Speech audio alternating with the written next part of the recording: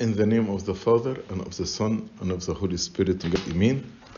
Our Bible study tonight, Psalm 83. Each psalm has a title, and the title of this psalm is a song, a psalm of Asaph, which means the author is Asaph. And Asaph was a great singer and musician during the time of David and Solomon his son. But as we read in 1 Chronicles chapter 25 and verse 1, Asaph was a prophet in his musical composition. So many psalms that he wrote actually included prophecies. This Psalm 83 is the last of the psalms that carry the name of Asaph.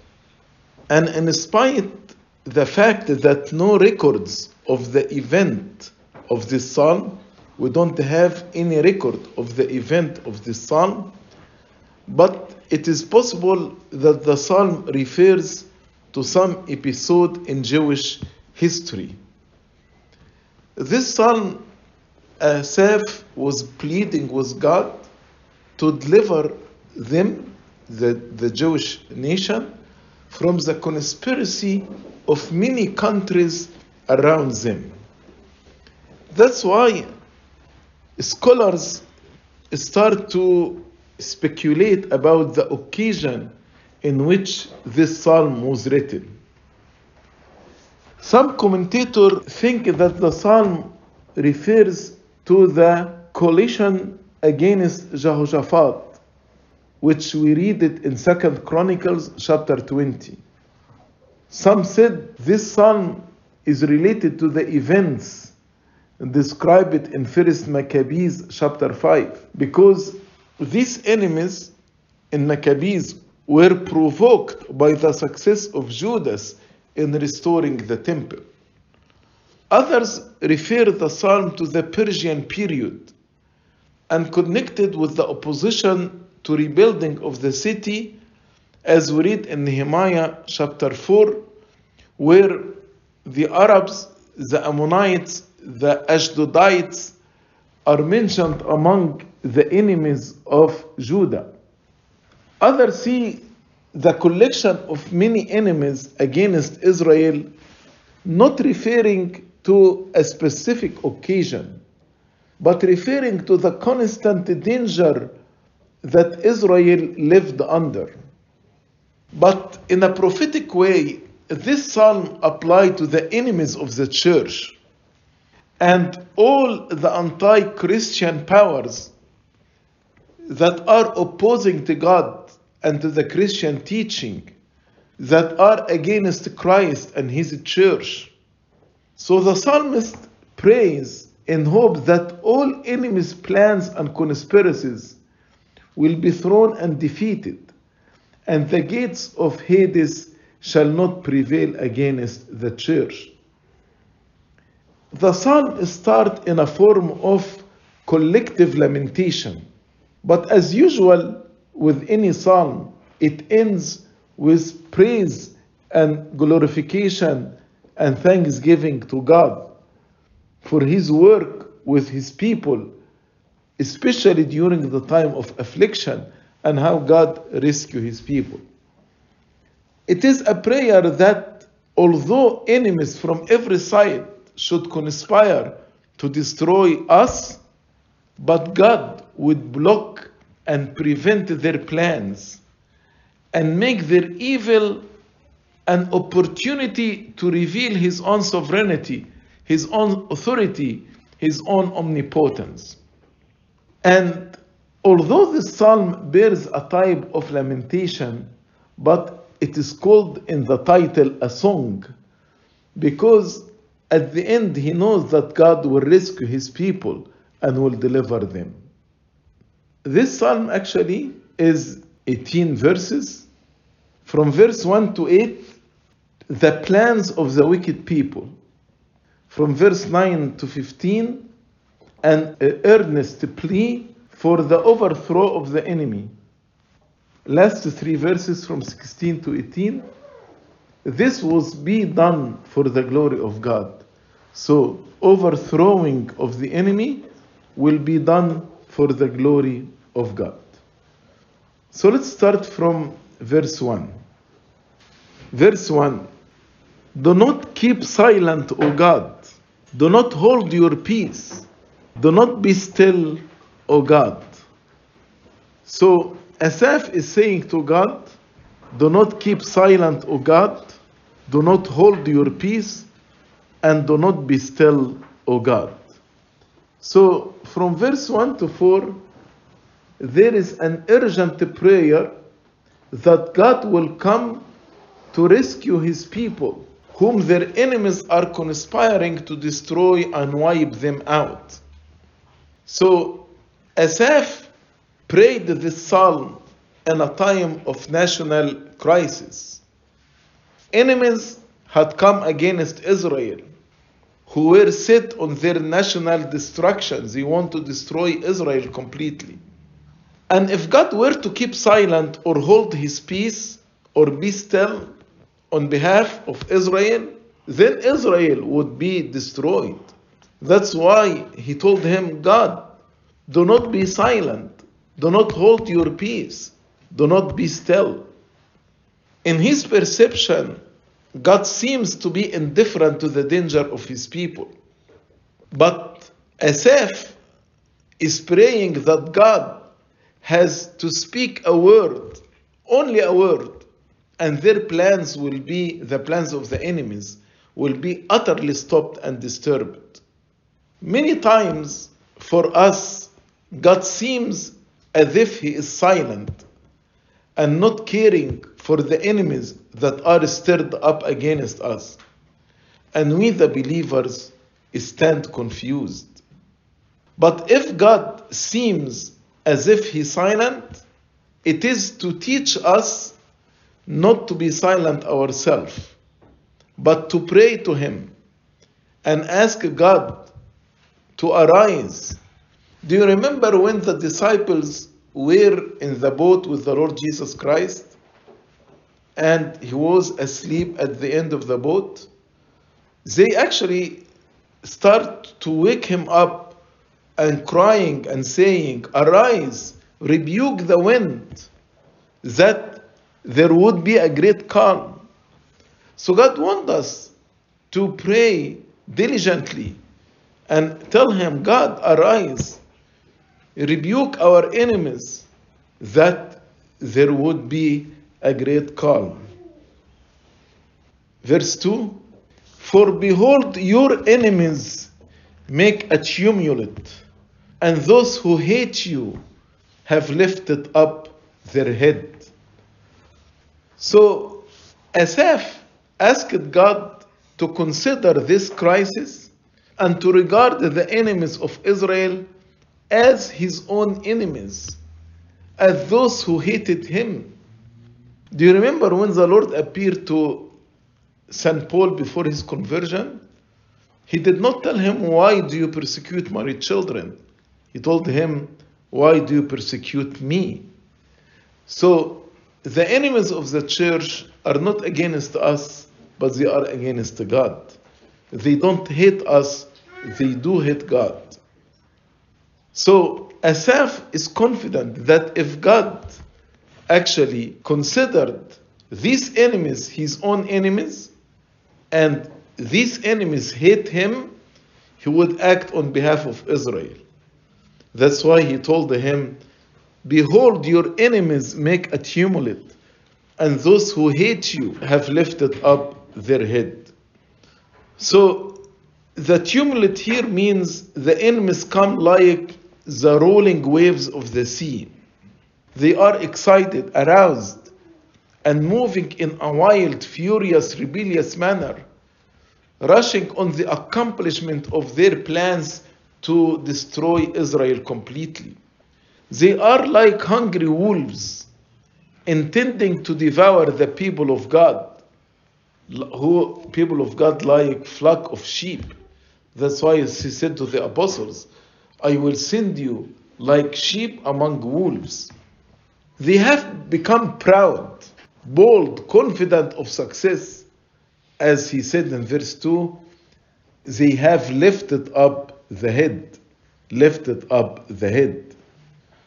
Usually the head is bowed down in sorrow and trouble, and pride lifts the head up. Boldness, confidence, wickedness are indicated by its being thus lifted up. So they are arrogant and put themselves above the people of God. But according to the Latin translation, the Vulgata, it is not for they have lifted up their head, but it is they have lifted up the head. The head. And in Arabic also it is the head. قد رفعوا الرأس. Not قد رفعوا رأسهم. The head. And St. Augustine noticed that the psalmist did not say they raised their heads, but said they raised the head. As though the enemies have reached the point when they all gather together around one head. And who is this the head? The head is the head of Satan. It is the head of the Antichrist.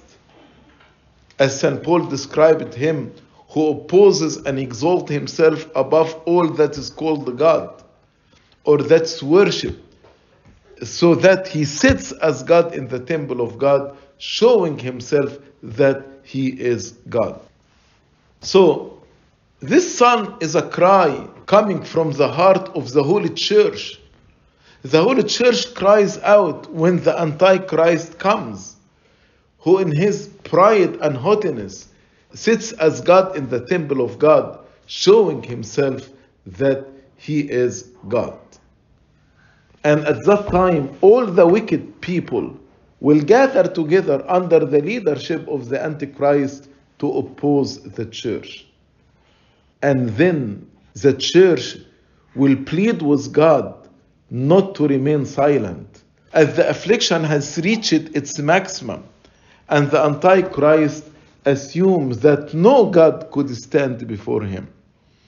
St. Jerome said, the heretics talk while the church people hold their peace. They are in tumult, the heretics, while the believers keep silent. The heretics blaspheme while the believers are not offended. As the psalmist said, they are in tumult. They produce only noise, confusion, and division. Those who hate God have raised the head. The heretics are a great multitude, while the believers are few, as the Lord said, don't fear, little flock. Verse 3, they have taken crafty counsel against your people and consulted together against your sheltered ones. So, as the Lord's enemy gather together against the believers, they rely on deception and craftiness in planning their plots, and the believer seek from God to support and to protect them from the conspiracy of the enemies. St. Augustine commented on the word, they have taken crafty counsel against your people and consulted together. St. Augustine said, they make more noise than a talk or conversation. When they consult together, they just make a noise, not a rational talk or conversation. The enemies oppose the church by spirit of violence, noise, tumult, make plans without understanding nor prudence or rational debate. They just want to attack the church and destroy the church. I want you to notice how Asaph described the people of God. He said they consulted together against your sheltered one. Your sheltered one. As if God take his children under his special protection, hide them in the hollow of his hand, They are sheltered under the shadow of his wings, in the secret of his presence. But when the people disobey God and reject his power and his promise to shelter them, at this time the enemies will take crafty counsel against the people of God to destroy them. Saint Jerome says, they only think of how to make men of your church stumble and to fall into their trap. That is their goal, the goal of the enemies of the church. How to make the people of God stumble and fall in their traps. Verse 4, they have said, come and let us cut them off from being a nation, that the name of Israel may be remembered no more. So these enemies were not content to invade their country, take their cities, rob them of their substance, carry them captives. No, they want to utterly destroy them. Let not the name of Israel be remembered anymore. Israel has had its battle, and also Christianity has also been opposed, and some have sought to completely cut Christian off. For example, the Roman Emperor Diocletian from 284 to 305, he boasted that he had destroyed Christianity, and he thought that he defeated Christianity, and he ordered a medal to be made with this inscription, the name of Christianity being extinguished. But this desperate and dreadful plan did not take effect. Where is Diocletian now? And where is the Christianity? Actually, the nations that are mentioned in this psalm opposing Israel, most of them are now do not exist, and they don't have a name. Or at least they did not have a name in the world for so many years, hundreds of years. Verse 5, for they have consulted together with one consent, they form a confederacy against you. So Asaph emphasizing in verse 5 that these enemies were not only against Israel but against the Lord himself, the God of the believers. These wicked men are friendly to one another. They are united in their counsel against the people of God and against God's interest. They have consulted together. At the time of the crucifixion of the Lord Jesus Christ, Pilate and Herod were enemies. But when Pilate sent Jesus to be tried before or in front of Herod, they became friends again. So Herod and Pilate became friends against Christ. They had one desire and one purpose: to oppose and persecute the church and the people of God. They form a confederacy against you. They entered into a covenant against God.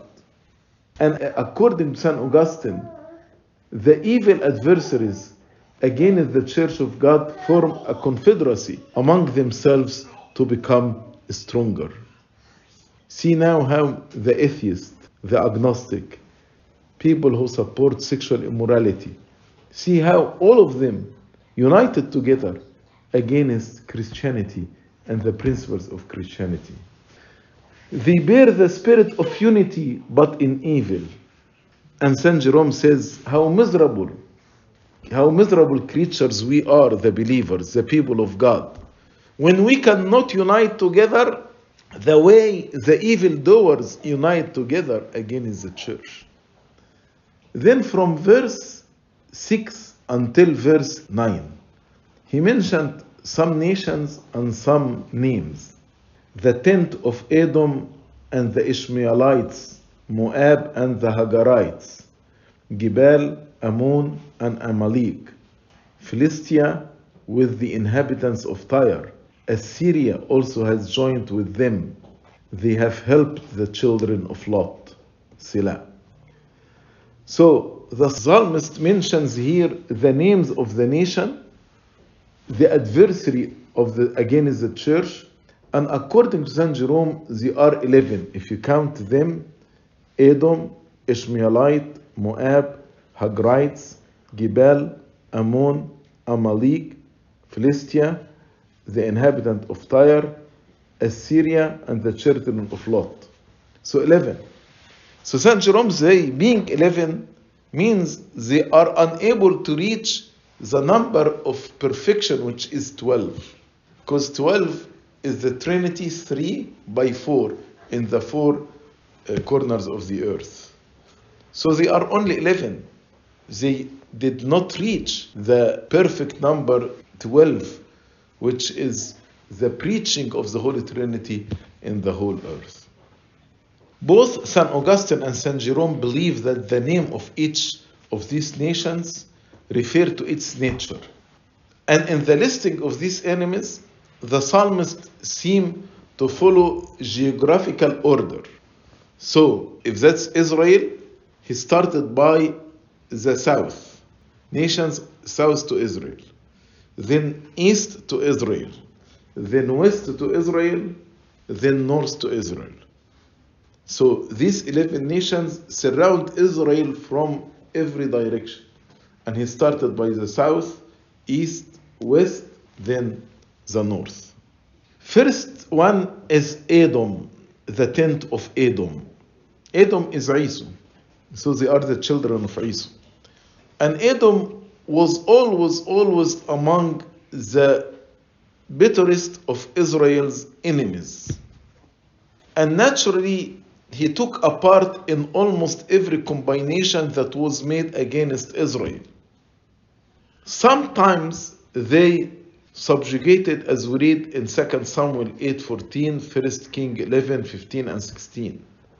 But they continue the hostility during the whole period of the Israelite and the Jewish history.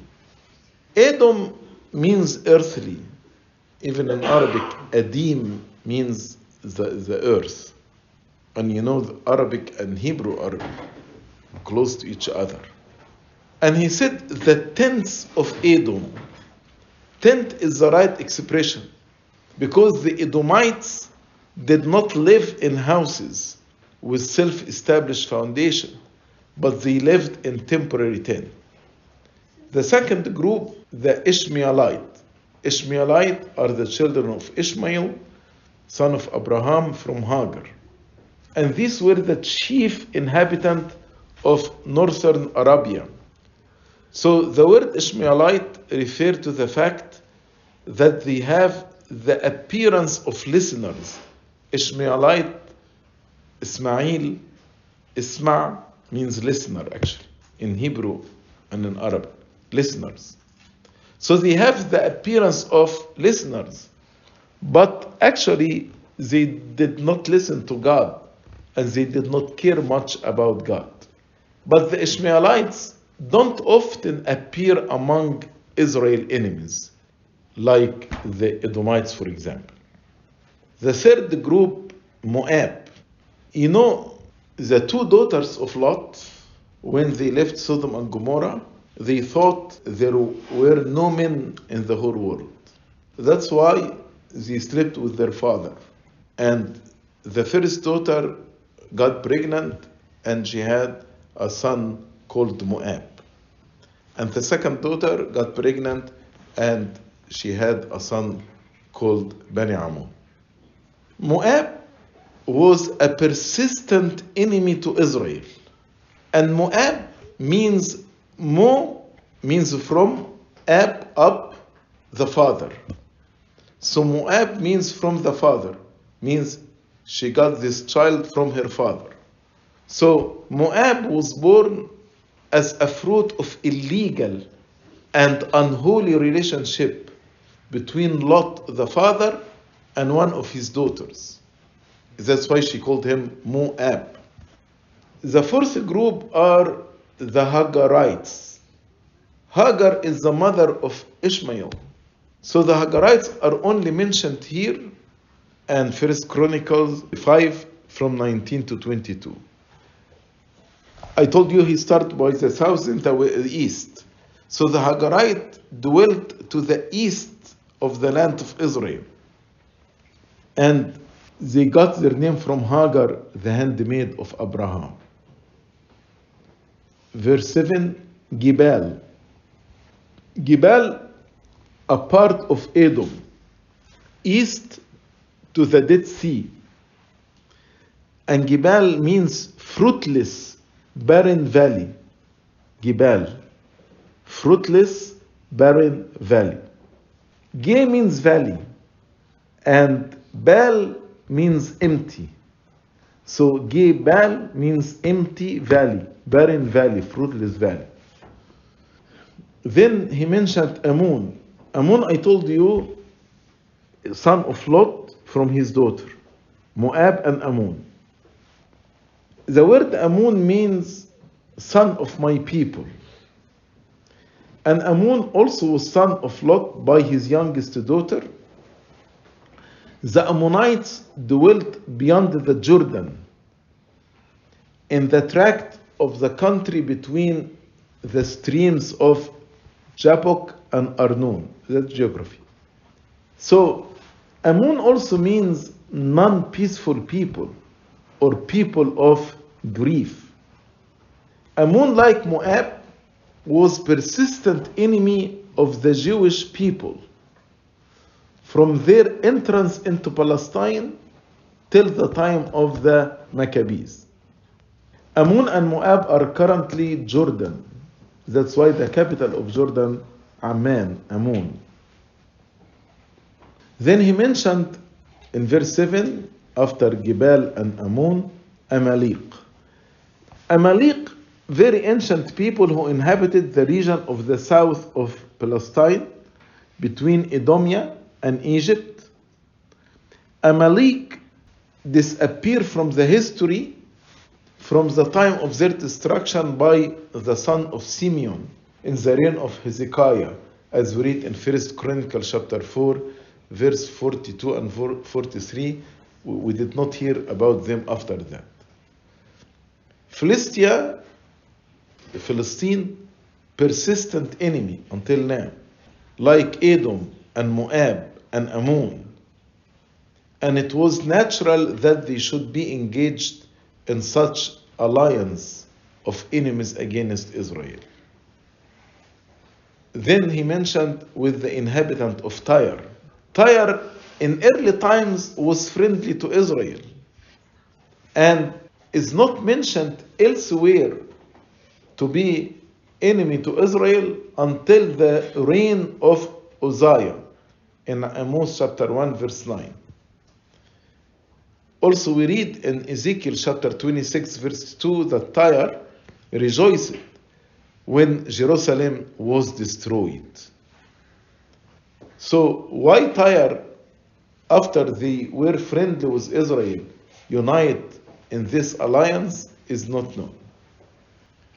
But the purpose of mentioning this nation seemed to have been to combine as many as nations as possible against the Hebrew people, and as far as it could be done. So they took the four sides, south, east, west, north, all those that were adjacent to Israel, so that it might be surrounded by enemies, so its destruction might be certain. Then in verse 8, he said, Assyria also has joined with them. They have helped the children of Lot. So Assyria supporting Moab and Ammon confirm this, that this psalm was written before Assyria became a great empire. St. Augustine said the word Assyria is most probably used as a symbol of the devil. The devil, the spirit who now work in the son of disobedience. Then the last group, they were unarmed to the children of Lot. So Assyria was unarmed, they have helped the children of Lot. So they were unarmed to help the children of Lot. Who are the children of Lot? the Moabites and the Ammonites appear to have been the chief leaders in this war and the leaders of this alliance. Children of Lot, this phrase, children of Lot, we see it in Deuteronomy chapter 2, verse 9 and 19.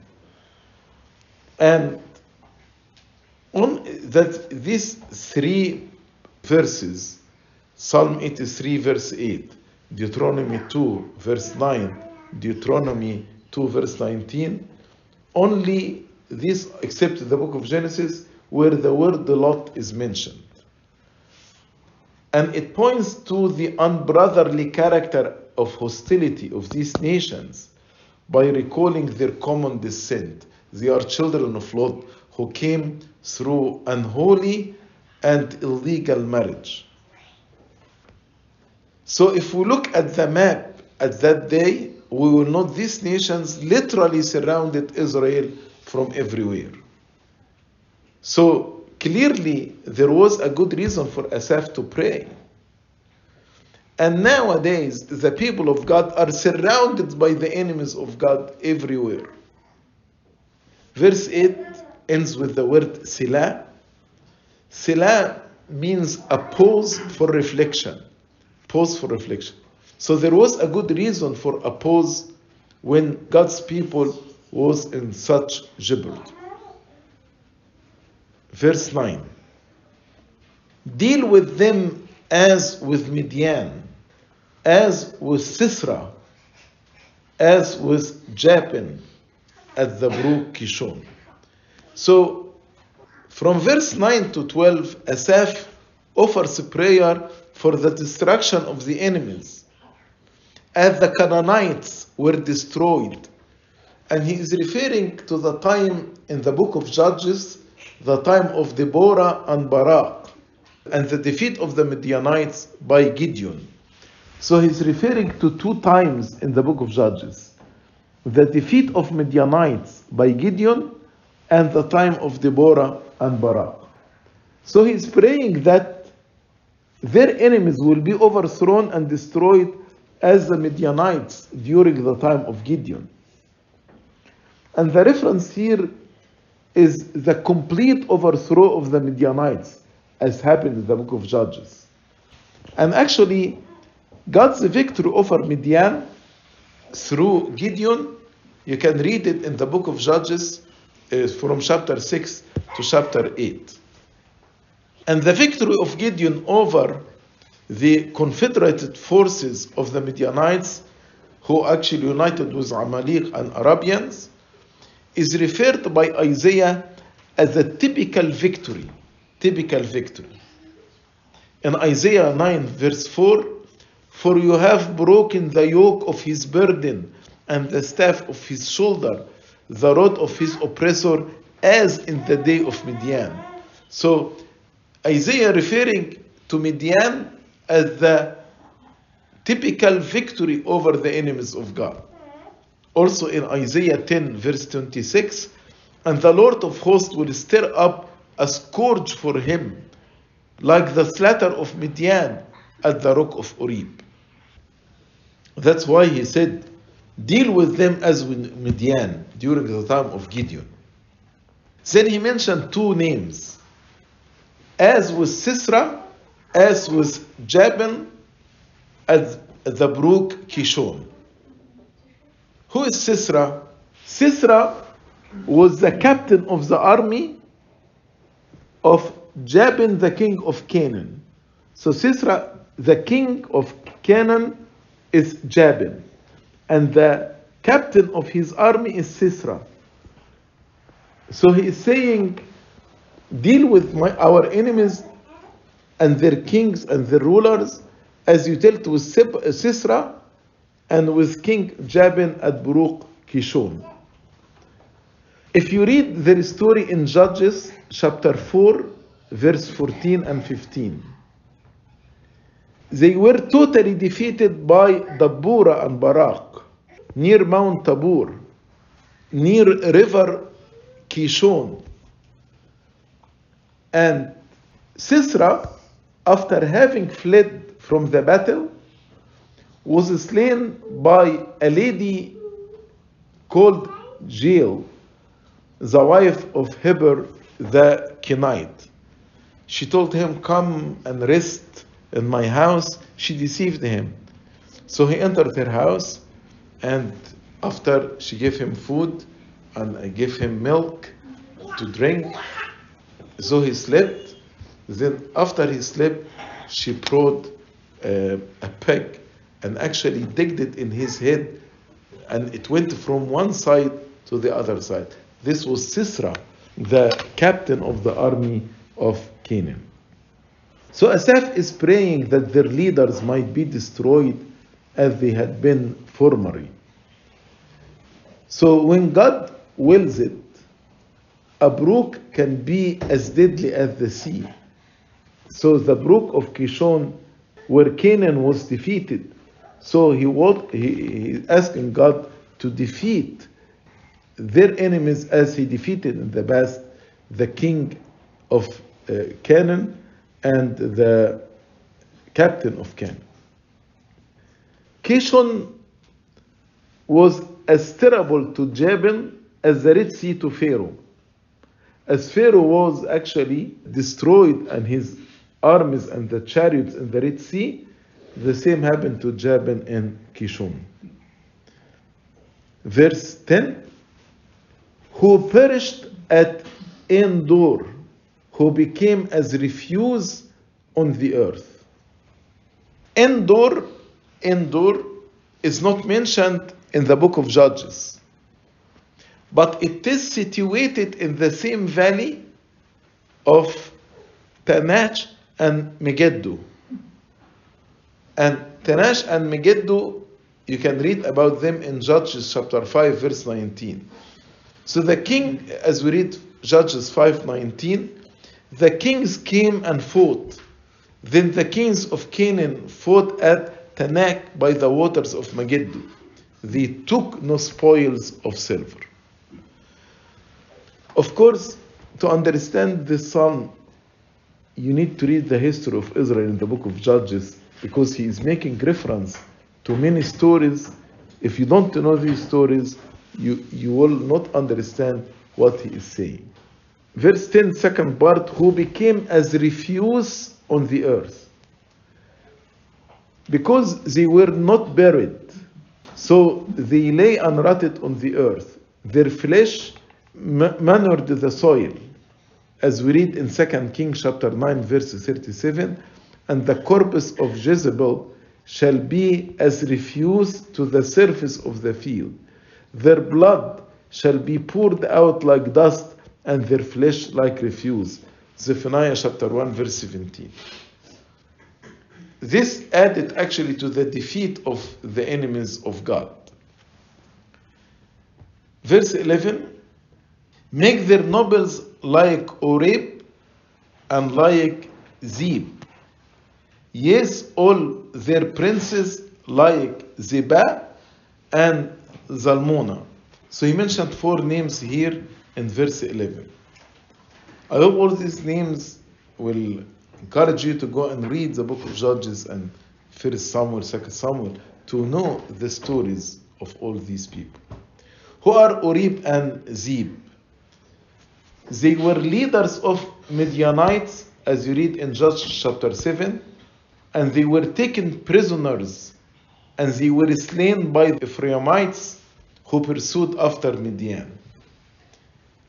The second 2 names, Zebah and Zalmunna, were the kings of Midian slain by Gideon himself, as you read in Judges chapter 8.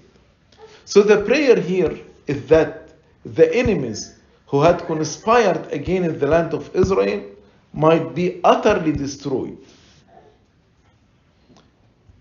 Now we are done with the names. Verse 12, who said, let us take for ourselves the pastures of God for a possession. Let us take for ourselves the pastures of God for a possession. Who said? Who are they? This is not to be understood as Oreb or Zeb or Zebah or Zalmunna, but the enemies of God, all the enemies that were mentioned, who entered into conspiracy to destroy the nation of Israel. We are the pasture of God. That's why they said, let us take for ourselves the pastures of God. Take them for a possession. So God regards his children as his pastures. They won't take them as a possession. They don't want only to possess the temple, which was the house of God, but they want to possess all the dwellings of Israel, where the Lord promised Israel to dwell and to live there. Let us take for ourselves the pasture of God for a possession. Nearly the same words were spoken by the alliance when they came to attack Jehoshaphat, as we read in 2 Chronicles chapter 20, verse 11, to throw us out of your possession, which you have given us to inherit. I told you these enemies are symbol of Satan. So Satan will not cease until he sets himself as a God in the heart of mankind. That's what he wants to achieve. To have throne in the hearts of the people. Israel faced the threats to her existence in the day of Judges, and God delivered them. And Asaph's prayer reminded Israel of how God in the past rescued Israel. That's why they can trust him right now in the present crisis. As he delivered them in the past, he can deliver them right now. Verse 13. Oh my God, make them like the whirling dust, like the chaff before the wind. So, from verse 13 to 15, we see a prayer for the dispersion and destruction of the enemy expressed by figures from nature, like dust, whirlwind. The ultimate end and object of all is that they may acknowledge God to be supreme. And this will be very clear in verse 16. Fill their faces with shame that they may seek your name, O Lord. So, Asaph is not praying all this prayer against the enemies to be utterly destroyed or to revenge. No. He wanted them to return to God. He wanted them to repent. That is the ultimate goal, that they may acknowledge God to be supreme. So Asaph prayed God that he would take these many enemies who are determined to destroy Israel and scatter them like chaff before the wind. Like chaff before the wind. And like whirling dust. So the prayer here is that they may be utterly destroyed or driven away like chaff or the dust. What is the whirling dust? Anything whirled away before the wind. Anything whirled away before the wind. It is the dust that is caught up by a whirlpool of wind and twisted round and around and driven away. In other translation, like wheel, which is very unstable.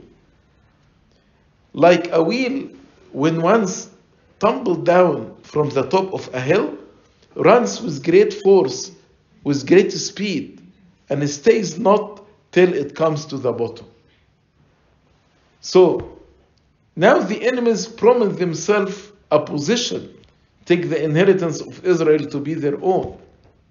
So Asaph is praying, let them like a wheel which is very unstable and soon removed, which once you got tumbled down from the top of a hill, it will run with great force and speed and will not stay till it comes to the bottom. So the meaning here that they never to settle down. never to have steady place, to be always on the move. St. Augustine says, this not a wish but a prophecy. What Asaph is saying here is a prophecy about what will happen to the enemies of God. Verse 14, as the fire burns the wood, and as the flame sets the mountain on fire. So God is like fire, and they are like wood. So as fire burns the wood, and as the flame sets the mountains on fire. So the psalmists refer to the manner of threshing in Judea, which was generally performed on a mountain, when the corn was thrashed by means of a wheel, which ran over the stalks or the branches and trunks.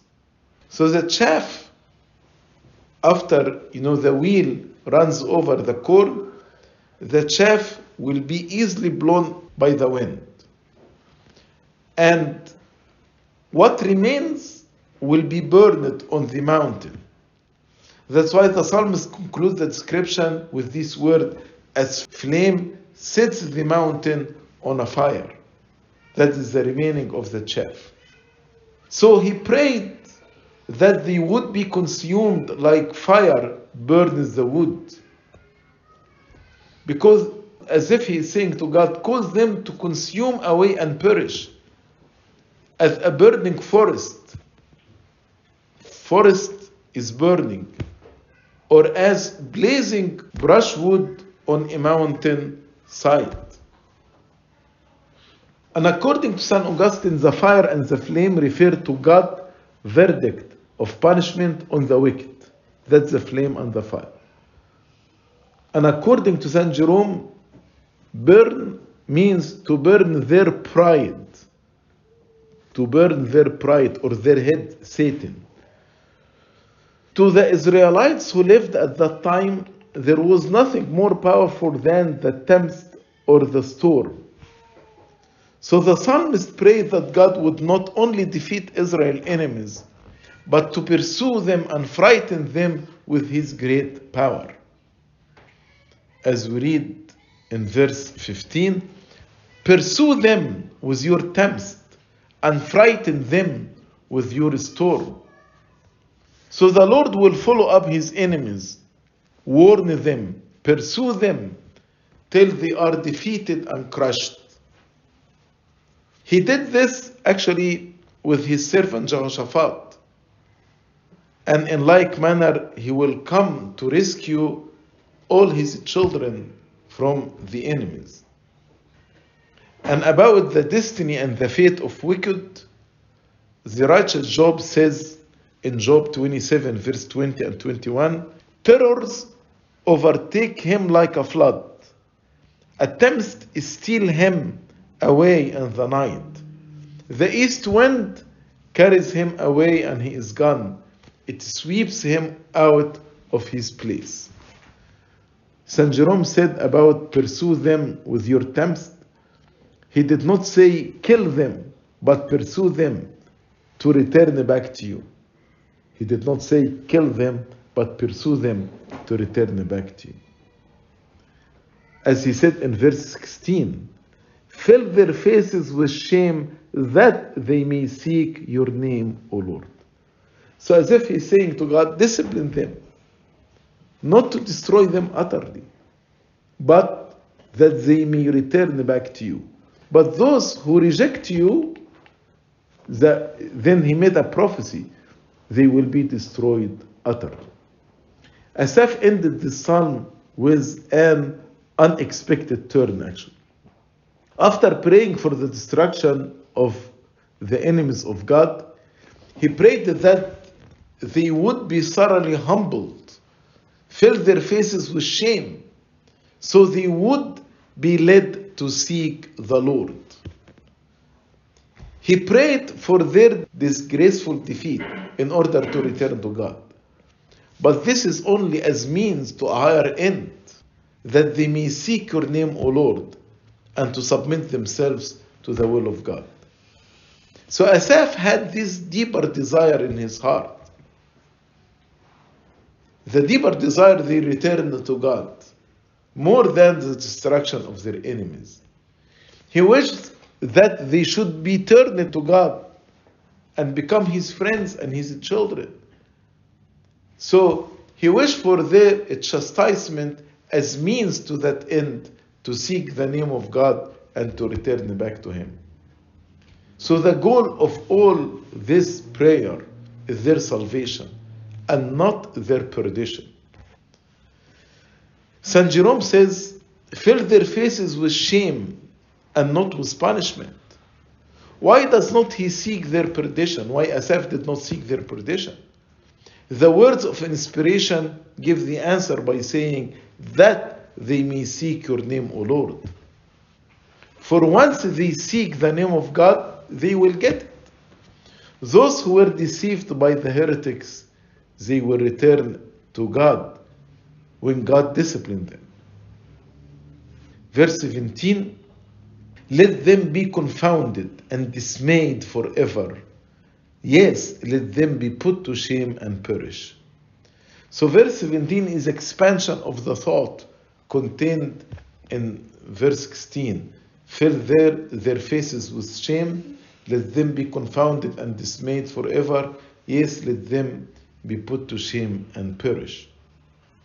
So in case they do not return to God by repentance, in case they don't seek his name, they will perish. As I told you, this is a prophecy, not a wish. There will be nothing before them, those who do not repent and do not return to God, nothing will be before them except shame and everlasting contempt. Asaph recognizes that not all of God's enemies would respond appropriately by repentance and faith. Not all of them will repent and return back to God. St. Jerome says, he who feels ashamed of his sins would be close to forgiveness. When we feel ashamed of our sins and develop godly sorrow, we will be close to forgiveness. St. Jerome also said, note that destruction here doesn't mean perdition, but rather salvation. Who is to follow? That they may know that you, God, whose name alone is the Lord, are the most high over all the earth. That's the last verse 18. That they, your enemies, may know that you, O God, whose name alone is the Lord, are the most high over all the earth. So they want them, the enemies, to follow God. St. Augustine says again, he returns to these last, who in the same company of enemies are to be made ashamed of this for this purpose. So he's praying that the enemies will be ashamed for the purpose they know God, that they may not be ashamed forever. If they ashamed here on earth and repented, they will not be ashamed forever. And for this purpose, to be destroyed through affliction as far as they are wicked, that they being made good and they may be found alive forever. So if their position and they were destroyed and they are disciplined here, that they will be found alive forever. For having said of them, let be ashamed and perish, he instantly added, that they may know you, whose name alone is the Lord, are the most high forever over all the earth. So the aim of the prayer in this psalm is that all people come to the belief in the true and only God. So this great humbling experience, let them be put to shame and perish, would lead them to submit to God, who is the most high over all the earth. This psalm began with a plea that God would not remain silent, but end with the idea that God's fame and glory going out to all the earth, the Most High over all the earth. St. John Chrysostom said, "It's befitting for us to praise the Lord and to give him thanks for all his amazing works, not only when he saves us from evil, but also when he allows us to go through troubles and affliction, which we may count them as evil." Asaph recognized that ultimately every enemy of God will bow the knee in recognition of God's lordship. They will acknowledge that God is the Most High God, sovereign, Lord of all, above all gods and above all kings, above all that exalt themselves and pretend to be high. Everyone will recognize that God is so, not only over the land of Israel, but over all the earth. Asaph was confident in knowing that the Lord would have the last word. So Asaph, confident that the last word in this world will be to God. All people would come to acknowledge his holy name, that they may know that you, whose name alone is the Lord, are the Most High over all the earth. This concludes Psalm 83. Glory be to God forever and ever. Amen.